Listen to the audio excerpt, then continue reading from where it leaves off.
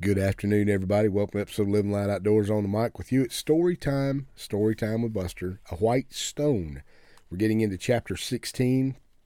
Just to give you a little recap where we left off in 15, Train is on his way back to the hospital to meet with the lady that's in the hospital named Crystal. Remember, she's pretty venomous, got a lot of venom in her heart. She knows Train's coming. She's searched for him, found him, had him called for. He's coming back. So he spent some time with the Lord. He really is going to make an impact here, but he needed the Spirit of the Lord to follow with him. So here we go into chapter 16, and as always, we'll begin with From Our Father's Heart. Wealth, power, fame, all fall pale next to my glory. Begin to see my glory as something tangible and real in your life, not simply a word, an entity beyond reach for you. My glory is coming back to my people.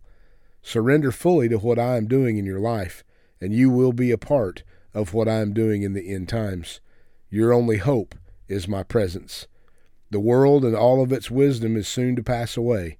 Do not be distracted by how powerful it seems. It is all a lie. All is moving toward an end I have determined. Do not be fooled. Only in me is there peace. Only in me is there the power to overcome. Submit to what I am doing, and you will be safe. Romans chapter 12, verse 2, beginning in chapter 16 of A White Stone. Turn away my eyes from beholding vanity, idols, and idolatry, and restore to me vigorous life and health in your ways. That's Psalms 119:37, Romans 12:2 says, Do not conform any longer to the pattern of this world, but be transformed by the renewing of your mind. Sally Bracken busied herself tidying up the loose ends of the day. At least she had heard from Tom, she thought, as she deposited one of Becky's new outfits on a hanger and tried to make room for it in her already bursting at the seams walk-in closet. Shopping was always good therapy for her, and with the uncertainty of Tom's well-being, even though Pastor Wickham felt all was well, she needed to buy something. It made her feel better. Whether she needed to buy all that she did was another matter, but it did make the day go faster. And now Tom's recent phone call put her mind totally at ease. Something was different about him, though, her spirit quietly prompted as she went about her business. Brewing a cup of herb tea and stirring it mindlessly, she began to reflect on the events of her life. Maybe recalling some fond memories would relieve this unusual feeling in her spirit. Why did she have this sense of melancholy all of a sudden? What made her decide to take an accounting of who she had become? The steaming bath water from the gold dolphin-shaped faucet rushed down the side of the large marble tub and formed pools of reflecting color as it joined the bath oils. Sally sat pensively on the satin upholstered dressing chair, moving to the mirrored wall above the matching marble vanity. She looked at herself, wondering if she really knew the person looking back at her. Who was she, really? Wife of an extremely successful architect, very successful and sought-after fashion designer, honor student, the head of cheerleader who married the quarterback, someone from wealthy upbringing, president of the local Parents for Better Education, participant and chairperson of most missionaries for the preservation of morality events, still quite pretty, even if she did have to say so herself, good, involved mother. Yes, that all was true. But is this who God's really purposed me to be? She asked herself as she submerged herself up to her neck in the bubbly, perfumed reverie. If she could do it all over, would she do it the same way? Better still, if each move in her life were absent of any personal motive, pure in its intent, holy in content, would she be where she is now? A strong feeling of shame came over her as she compared the elegance of her existence to the harshness of the slivered cross borne by her Savior. She and Tom were good stewards of what God had given him. They gave their 10% to the church and gave to others, praying before they did so that their money wasn't misused. Surely he didn't expect everyone to live exactly as he did, giving everything away, did he? I mean, he lived in another day, another time, when there was no choice, right? But then again, could she defend her style of living, all of her actions, if Jesus was with her every day?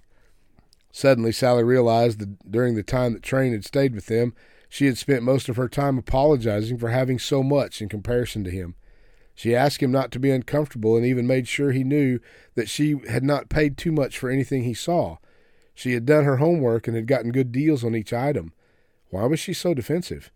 Why did she always feel a need to justify her wealth and how much they owed in front of this humble man of God?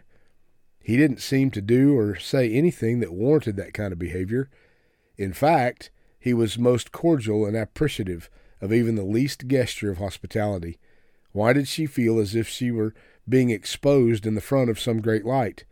Somewhat embarrassed by what was revealed, Sally began to realize that she had gotten into the pattern of looking past needs when they came her way. I can't be responsible for everyone, she told herself. Lord, what are you trying to show me? She said out loud as she dressed for bed. If you are trying to get through to me, help me to see what it is. Knowing her mind was simply too alert to allow her to sleep, Sally went into the library to find a good book to read. That's unusual, she thought, as she picked up a book that was lying in the middle of the floor, directly in front of the door. In His Steps, an experiment in how Jesus would walk if He were here today, she read. Boy, what a coincidence, was her thought as she turned back toward her bedroom and settled in to read. Her unseen protectors glanced knowingly at one another, signifying mission accomplished, as they silently transported themselves back to their positions to await further orders. Whew! I'd say she just had an encounter with the heavenlies right there. God's setting her up for something. Sally obviously being Tom's wife. I thought we were headed back to see Crystal in the hospital, which we'll get to that, I'm sure, but always the little interlude to add on to the story is Sally, too, is now questioning maybe not necessarily her motives, but her walk with the Lord. Is it as deep as it should be? Is she who God's called her to be? Man, what a question for all of us tonight. I would ask that you reflect on that as well as we head off into this weekend. Find a house of God to worship in tomorrow, a fire-breathing, Holy Spirit-filled atmosphere where God can speak into you on these last days. What is it that He's asking of you that maybe we've been putting off? Maybe we need to open our minds and our hearts and say, God, here am I. Send me. Use me in whatever way possible. Amen. God bless you guys. Thank you so much for tuning in. Thank you for following along on our podcast and our story time. I hope it intrigues you as much as it does me. And I've already read this book at least once. So know that we love you and we're so thankful for all your support, all your prayers. This has been a grueling couple of weeks, but God has seen us through. We are overcoming and we are moving forward, pressed down, shaken together, and running over. God is pouring in His Spirit, and we thank you for being a part of that.